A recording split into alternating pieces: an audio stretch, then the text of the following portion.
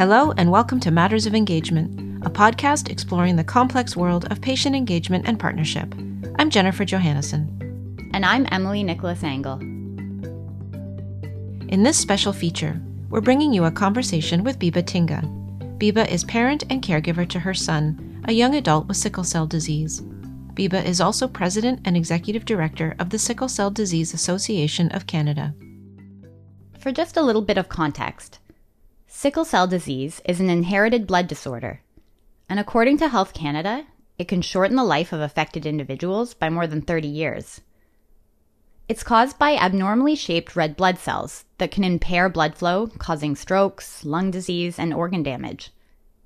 In Canada, around 5,000 people live with sickle cell disease, and it most commonly affects people of African descent, as well as Caribbean, Latin or South American, Middle Eastern, and South Asian descent. We initially spoke with Biba to ask for her reflections on the equity and diversity episode with Nav Prasad. But once we started talking, we realized that Biba's experience as an advocate was almost a perfect case study of what we've been talking about. The importance of focusing on health equity as opposed to comparatively simple notions of diversity. So even though this episode is an extension of the patient-partner reflections segment in the previous episode, it also gets into some of the realities of advocating for policy change to support the health needs of a racialized group, one that is disproportionately affected by a rare disease and is not well supported by our Canadian healthcare system. Biba's work as an advocate is, of course, directly informed by her lived experience. We'll put a link in the show notes to an interview with Biba on the Innovative Medicines blog. We encourage you to take a look, as it's a good overview of Biba's personal experience, her work, and some of the policy changes her association is advocating for. And a quick note, Biba refers to the Sickle Cell Disease Association of Canada by its acronym, SCDAC. Okay, here's our conversation with Biba. It sounds like just being invited to have conversations isn't quite enough, is it? Exactly, absolutely. Because as I said, we are not a source of information. We are equal stakeholders in this process, right? So we need to be at the table when the program are being developed, when the resources are being put together, when the research, everything that is being done at every step, we have to be part of the conversation, not call in to just come and, provide input and then leave. And how does that work? So that raises a question that comes up a lot in patient engagement. People want to be involved in projects or research from the very beginning, even before the funding application is submitted. But of course, there's no money for compensation yet, so people will be asked for free labor. Have you encountered this issue in your advocacy work? Of course, and you know what, as you've rightfully said, that we're gonna have to ask people for the free labor, and it's very difficult, specifically in certain communities where people have to work, but here is the thing. Personally, for example, we are all volunteers, so imagine how hard it is for us, But at the same time, it's very important that. When I said, when I talk about patient here, and I talk about the patient group per se, patient advocacy group, if a research program is going to be developed, they have to be stakeholders, they have to be co-applicants, they have to be partners. And we sit together and we work and we determine what are we looking for, which information are we going to seek for. And right away, this notion of, they have to be paid, so we're going to use them. I don't think that's the first goal here when we are all advocating. We are advocating for something bigger than that. We are advocating for our quality of life. We are advocating for access to care, equal access to care, we are to all services. So I don't want that to be used against the patient community. I don't want it to be, a reason for us not being called at the table. No. I think give us the opportunity to make our own decision. Bring us to the table, let's have the conversation, and we will tell you what we can or cannot do. But in any way, I do not see how, for instance, let's take a clear example. We are working on a project now, and we are collaborating with Canadian Blood Services for the need of blood, right? And ACDSC is a collaborator, and we are working with the researchers hand to hand. We put together this research project together, and we are going to the community and, and collect the data that, we can work on this project. So we feel like here we are stakeholders in this project. We are working together, and most of us are not being paid on this project. Yes, I know now people are going to talk about fairness, but to us, the goal is bigger. The result that we're going to get out of this for our community is more important than anything. So I would like to leave these financial aspects out for now and let us focus about bringing effective change. And that can happen only if we are able to work. And why is that a researcher or anybody can put a program and a research program together and get paid right away and not the patient community? Not the patient groups, because the definition of an expert has to change at some point. The expert is not only the person who is able to come and do the research and do the work, but the person who is living with the disease, who has been affected directly, is providing all the information, should also be at the table sitting and representing equally as the person also who is coming and getting the information and analyzing it. So how do we change things, to work together effectively? How do we do that? There must be a way. It's just about being willing to sit at the same table and work on it. Yeah, I don't think this has occurred to me before, that asking for money or not participating because there's no money, it's actually a pretty privileged point of view. Because they are already at the table. They are already at the table. They are part of the conversation. They are being listened, like they're being considered, and we are working towards that. So, and then make no mistake, I'm not saying that we shouldn't be compensated. I'm not saying that. What I'm saying is that let's put that conversation aside for now. For now, it's about efficient and sustained policy against, everything that has been preventing us from being at that table, for having access to equitable care, in the system. So for us to reach that, I don't think our concerns are there yet. And again, that's why we're having the conversation about equity, right? So the needs are different. And this is where we need to actually analyze what are we trying to do here, right? So we're trying to treat everyone equitably according to their circumstances.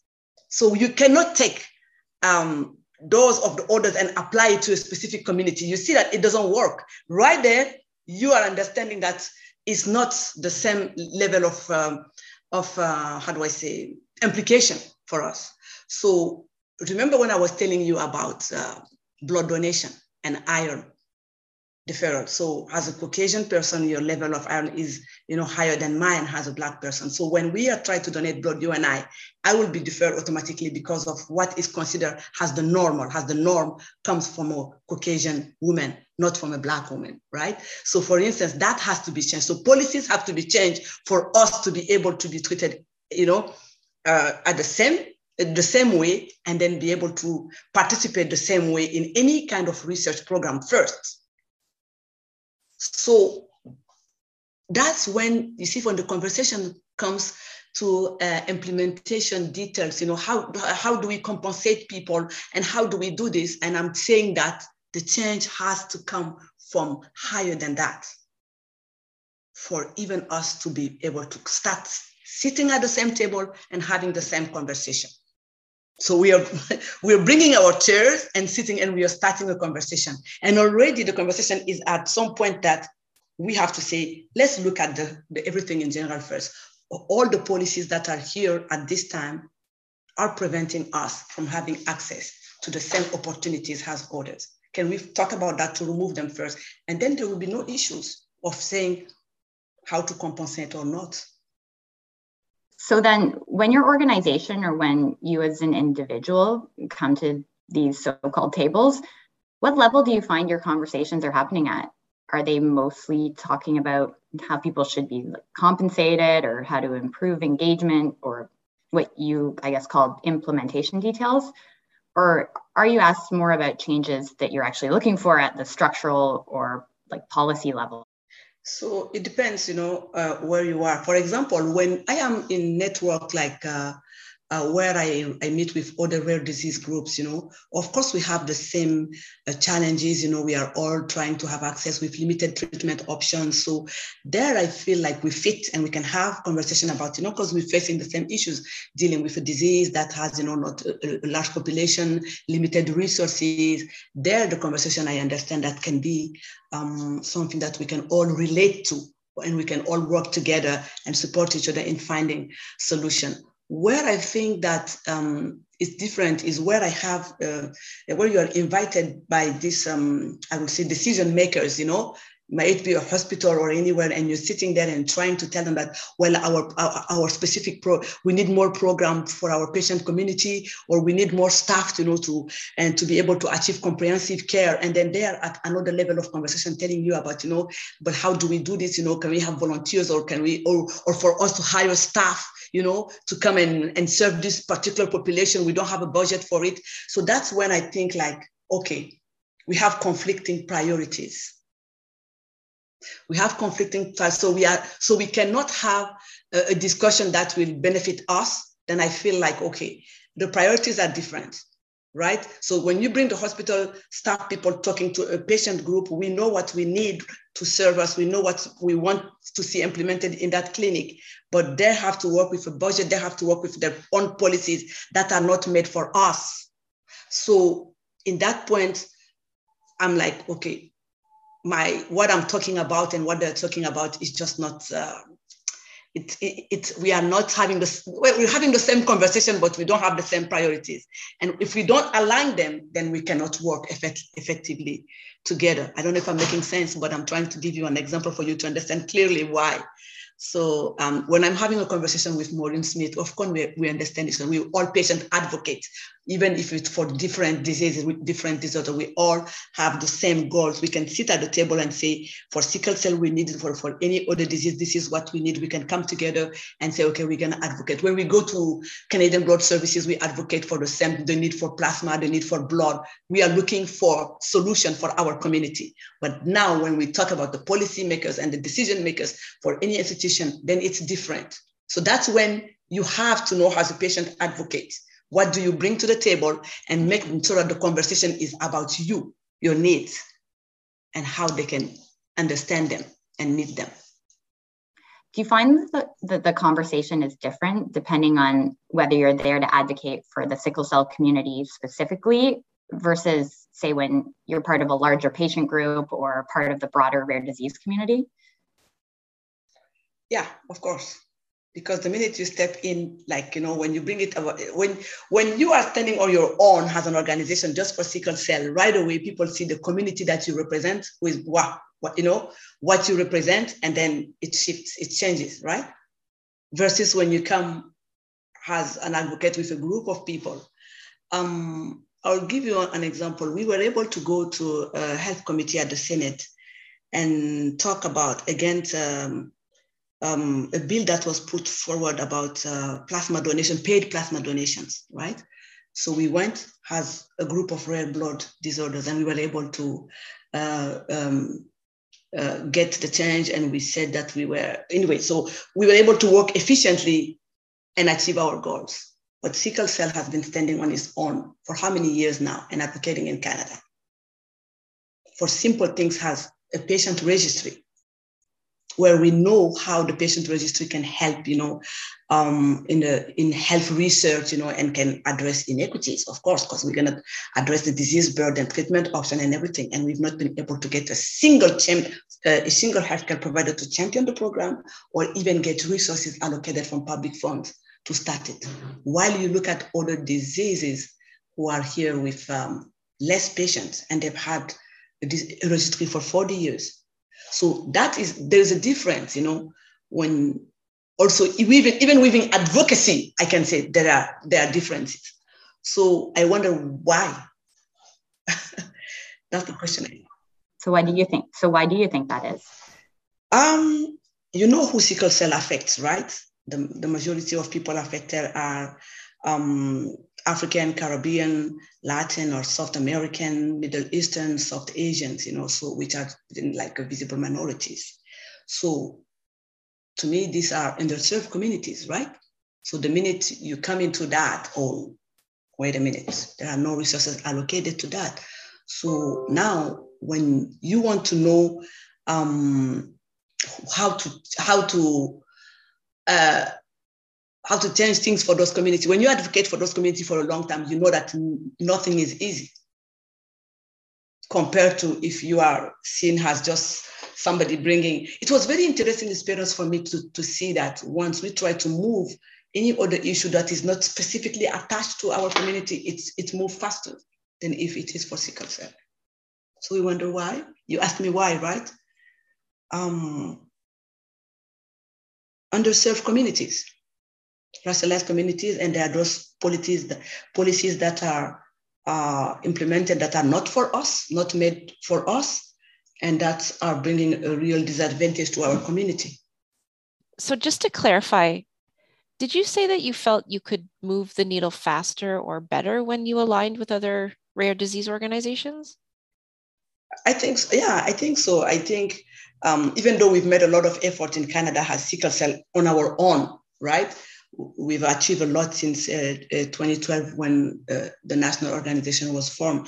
But at the same time, I've noticed that effective change, like changes are coming faster with not always causes that really benefit our community, but we do align with other groups to push for something that totally does not really change anything for our treatment, but we see it just being carried, quickly, faster than when we bring one specific issue that only addresses sickle cell. Like, do you think there's a longer term benefit for you to be kind of associated with a larger group, and maybe some of that group is going to see benefits before you do, but maybe if you hang in there long enough, you'll eventually start to get some benefits? Or it shouldn't be like that. I don't think it's fair, right?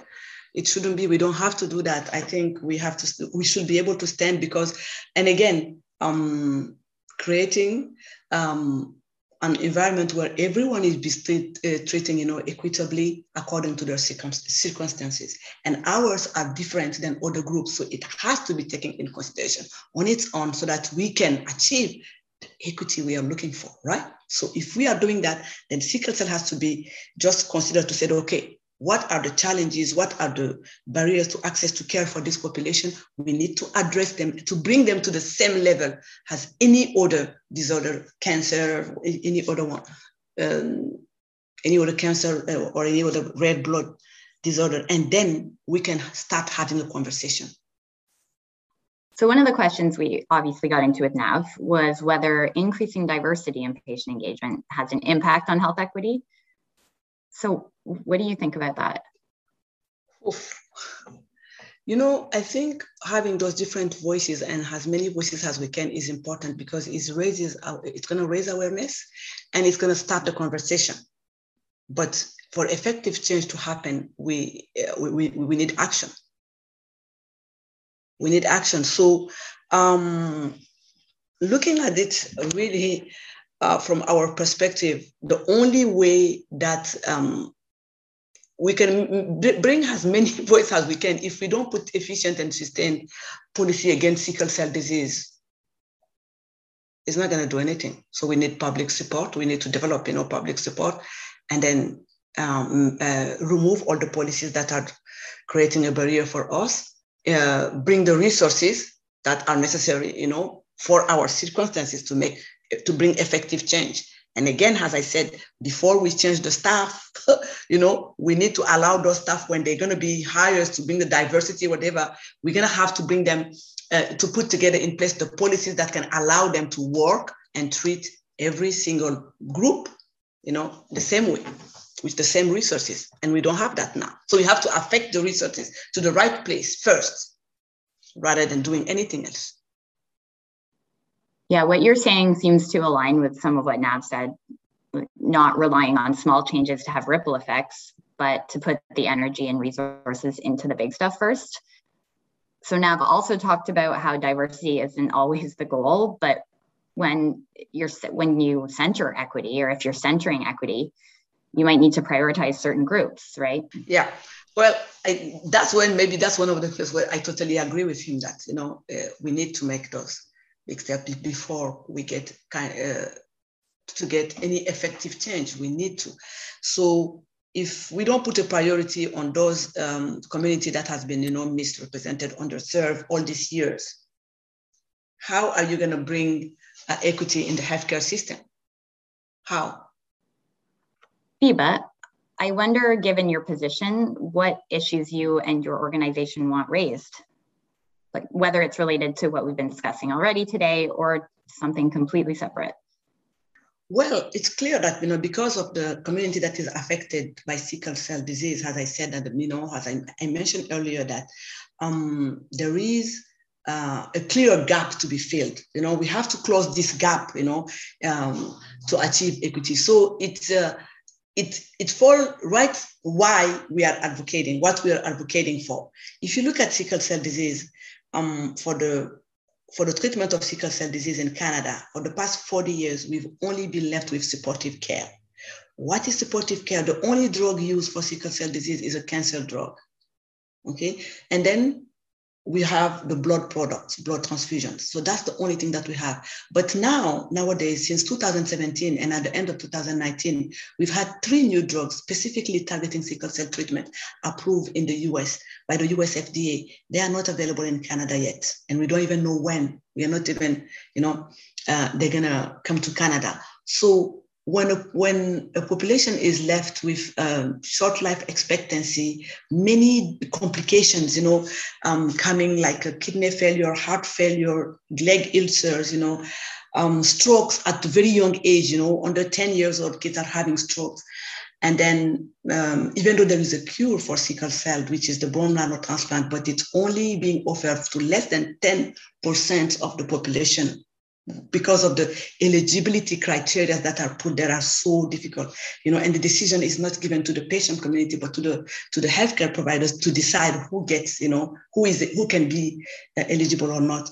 So when all that, with everything that we are facing, we fall right in the group of disease group that should be talking about health equity all the time. Because there is nothing, like we don't understand why all those barriers are there, if not policies that are not made for us, that did not take us into consideration, that did not take us in account at even the decision level, at our government level first, to start with the government, federal, provincial, we are not being heard, we are not being considered, we are not being taken into consideration. And that's why when you come to the institution providing the care, resources are not there to treat our patient community. So, and that's why we formed ACDC in 2012, when we realized that the federal and the provincial patient group were there. They were working, offering support, doing good in their provinces. But then we needed to do more. We needed to go to the federal level and get things, implemented from there, so that we come all the way down to the person standing in their province for them to receive care. So, we need to continue this equity conversation. We need to talk about it. We need to continue to raise our voices. We need to continue to share our experiences until we are heard, until we are brought at the table to be listened to, and our government needs to step up and close the gap in the care for sickle cell disease in Canada. So Biba, last time you were telling me about some of the challenges around donation and blood products. Can you talk about those again? Yeah. So when you have only like a blood transfusion has a treatment option for you to stay alive and have a quality of life. So we look closely into that. So at ACJC, we have a blood strategy. The minute, we start working, we said we need to focus on that because that's the only treatment option for our community. So when you receive frequent blood transfusion, it's very important that the blood you receive comes from the people from the same ethnic group as yourself. And in the case of sickle cell, I told that the majority of people affected are African, Caribbean, or South American or Middle Eastern. So it's important that we get blood from this specific community, right, to support them. And there are some specific policies like the malaria deferral. If you've ever had malaria in your life, you can never donate blood in Canada. or if you even travel to a malaria endemic region, when you come back, you are deferred for a few months before you can donate blood. And also, I mentioned the iron overload earlier, right? So most of Black women get deferred because of the level of iron in their blood, which is how we are built genetically. It's not going to change. So for those, we consider them as simple barriers to our community to be able to support the treatment for sickle cell. So these are the type of issues that we advocate for, that we try to work on. So, you know, when I was talking about the implementation details, right? So it will make any change for us to put all the work in the community to educate them or raise awareness about the need for blood to support sickle cell treatment if when they come to effectively donate blood, they are being turned down. So the policies have to change first to allow us, you know, to do the work and bring a good treatment for people living with sickle cell disease in Canada. And in order for those policies to actually be meaningful, then you also still need that registry, right? Is that correct? Exactly. So now the registry that, as you all know, every patient group needs a registry. Why? First of all, it's the first tool to make you visible and counted in the healthcare system. So when you don't even know how many patients you have, where they live, how can you count them in the programs that you put in place to support people? So that's one of the first reasons when every time I talk about registry, I'm like, it's a simple database to know that you exist in the healthcare system, and then you're going to be counted when it comes time to allocate resources to every disease. And sickle cell doesn't have one. So unless we start by that, we address that, we can have 10,000 panel discussion. We can bring sickle cell patient, caregivers, advocates, physicians to talk, but that's one of the first tools we need to have to implement change, because we're going to be able to address, you know, the disease burden, the treatment option, all the complications to it. It's gonna change everything, you know, for us, for our community. And we've been asking for this in 2015. And the first time we went to advocate in Ottawa on Parliament Hill, that was one of the first things we took. We said, we need a national registry for sickle cell. We need to count, to know, and also those who have the sickle cell trait, because many diseases have been able to be, I would say, maybe reduce the incidence of the disease, and also reduce the number of births with sickle cell if people knew about the sickle cell trait status, right? So if we do a registry, we are not only going to identify those who have the disease, but also those who have the trait, because it takes both parents who have the trait for the child to have the sickle cell disease. So if we get the registry, we are also going to be able to educate our community and make sure that when it comes time to have children, people can take, you know, decision with the right information. Because it doesn't make sense that in 2021, people are still having kids and saying, I didn't know I had the trait, right? So that also is something that when we look at it for our community, if we are not giving the opportunity to get the information that will help us make the right decision, how is that equitable for us in this system? Yeah, it sounds like your experience would be quite frustrating in that, you know, it's like we've been at this table many times before and we've told you what we need. So then how do you approach things? Do you still see a benefit in being invited to those tables kind of fresh with people wanting to learn about your community and what you need after you've been doing this for so long? Of course. I think it's just, we have to continue to raise awareness, right? That's how you create partnership. That's how you educate people around you who might be able to be part of the, you know, the change process. We are a community, right? So first of all, we need to know each other. And so if you don't know about my challenges or my needs, how are you going to be able to support in any way? So yes, I think we still have to continue to talk, to share, you know, to share our frustration and our challenge and our needs, to express them. But at the same time, we have to advocate for them at the right place. Because, you can talk 10,000 times at those panel discussion. If the goal is just to listen to your experience and nothing comes out of it, no change, no effective action, then it's not going to go anywhere. So we have to pick wisely where we appear from now on and how we do it, effective, how we can bring effective change. So from your perspective, do you feel like most of the barriers, I guess if we want to call them that, are they more on the side of like who's listening and what tables you're sitting at?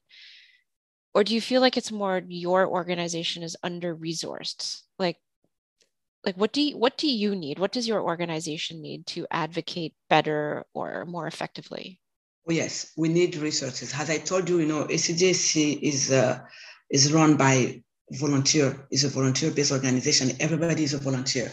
And that makes it, difficult for people to stay committed, and work effectively. So I think at this point, every sickle cell organization should have a patient coordinator program that is, full staff, paid. So those resources should be allocated by our public system.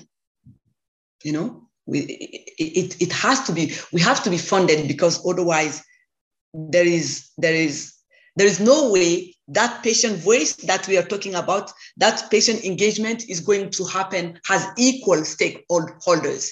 Every time we're gonna come with, not being able to sit at the table and bring our opinion, equally.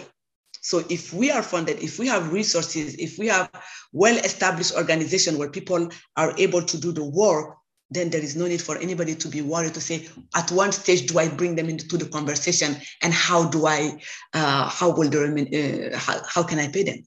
Personally, I had to take a leave of absence from my own work just to do sickle cell, just to run the organization, because it was not possible to do it part-time, If you've noticed from the beginning of our conversation, I've been telling you about public funding. I've been insisting on the fact that, to me, is the responsibility of our government, to fund our programs, project, organization, whatever they can do, so that, we remain sustainable and we support our community. So my own strategy is to just say that, we need multiple partners. I consider the pharmas as partners because they are the one who develop the drugs that we need to treat the patient community. But for me, I don't necessarily rely only on them, to fund everything. That's why for the registry, for example, we've been sending letters to the Prime Minister, to Health Canada, to tell them, to look for funding, to say that this should be supported by our system, because it's about bettering the quality of life of Canadians. So it shouldn't be something that is being controlled by any, private institution or anybody. So yes, we know about it, and I could have maybe find the support I'm looking for to staff, our organization if I wanted to do that. But to me, exactly what we say, it's not the responsibility of a pharma. They can do it if we do ask or if we agree. Because now sickle cell is the new, because there is research happening, and this is one of the largest population with, this disease. But we keep standing as sickle cell community, and as long as I am a leader, that's our strategy to say that we need to be funded by our government. We need to be taken care of by our government and not anybody else.